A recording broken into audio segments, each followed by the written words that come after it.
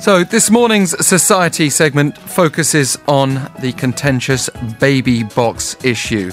If you're unfamiliar with that, this centres on a box where babies, often newborns, are deposited anonymously, either because they're unwanted or because their mother can't care for them.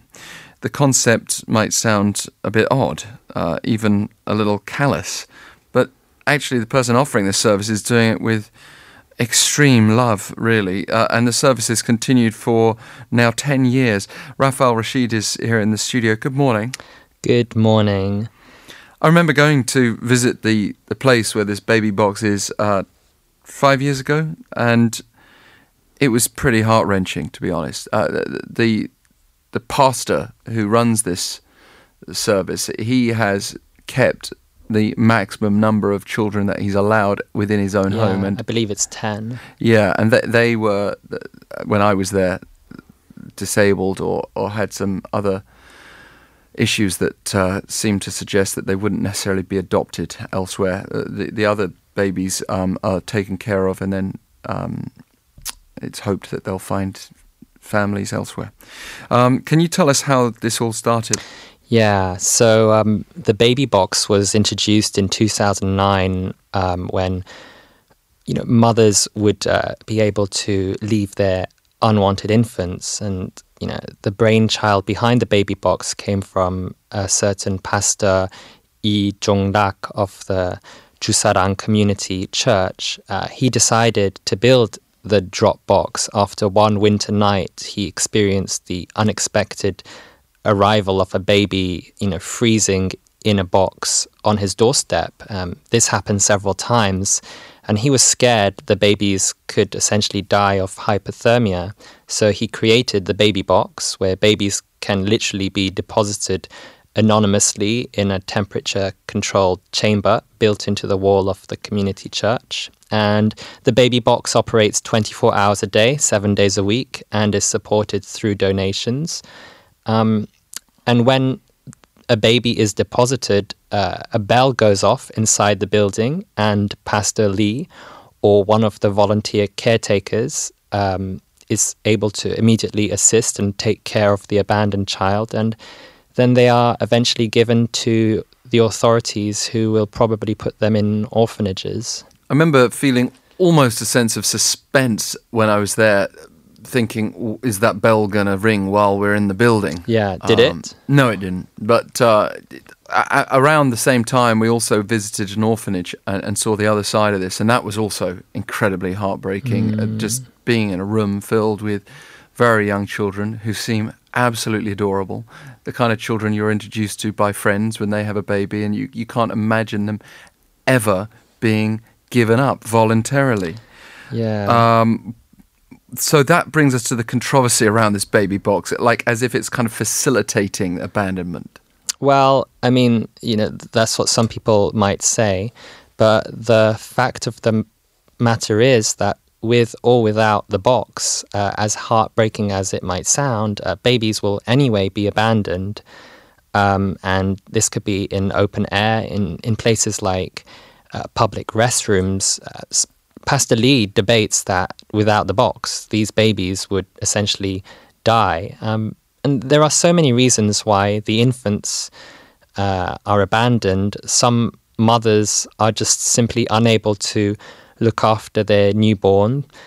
Some face the social stigma of having a child while unmarried. Some are in high school, underage. The baby could be the result of a rape.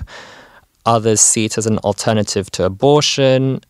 As you pointed out, many of the children deposited have disabilities. Some children might be from undocumented migrant workers. So it's very difficult to pinpoint the exact reason, but one thing in common is that the mothers want to remain anonymous. And that anonymity, I guess they feel, protects them from prosecution. Is this even legal, though? I remember it was kind of in a grey area before. Yeah, so simply put, in theory, no, it's not legal. Pastor Lee's church has been receiving anonymous babies since 2009, but in 2012, the Special Adoption Act required parents to register newborns if they wanted to give them up, and consent from a guardian is also needed for a minor to give up her child. So this drove many mothers who wanted to remain anonymous to the baby box. And according to Pastor Lee, before the change in law, he'd receive approximately 3 babies per month. But after the new law came into effect, the number rose to 17 or 18 babies a month, so something like 200 a year. And according to the Child Welfare Act, it is illegal to raise a child that has not been registered.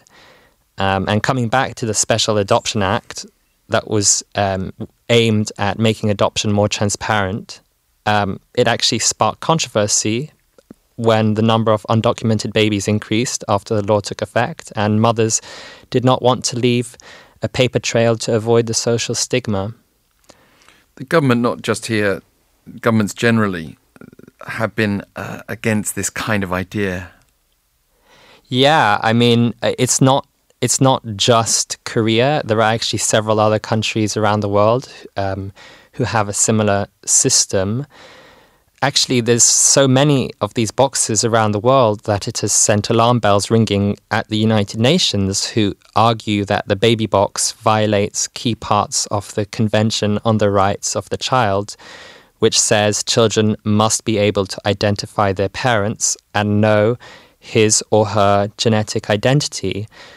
There are also concerns that baby boxes, like you said earlier, will encourage infant abandonment. But in the case of Pastor Lee, he sees it as a necessity to save these children's lives. So authorities clearly know Pastor Lee is breaking the law and have repeatedly urged him to shut down the baby box. But 10 years on, he won't give up, and the box is still available for anyone to use. 10 years so far, then where is this going from here? Well, I mean, in theory, it would be good, for a system where everyone is happy. But thus far, Pastor Lee says authorities have done nothing to help, which is why he continues. So actually, recently, he has been joining hands with Oh Shin-hwan, a lawmaker of the minor opposition Bareun Party, to introduce a bill that would allow for women to anonymously give birth in a hospital and be able to keep their identities in sealed documents, with the state picking up the childbirth costs. And under the proposal, children born in such a way would have the right to know their mother's identities after reaching the age of 16. If we search online about this, as you suggested before, there are a number of cities around the world that are considering this. It's not that it's like a desired outcome. It's just a total double-edged situation. You've got, on the one hand, the aim to protect the children so that they can find their birth parents one day potentially, or know where they came from.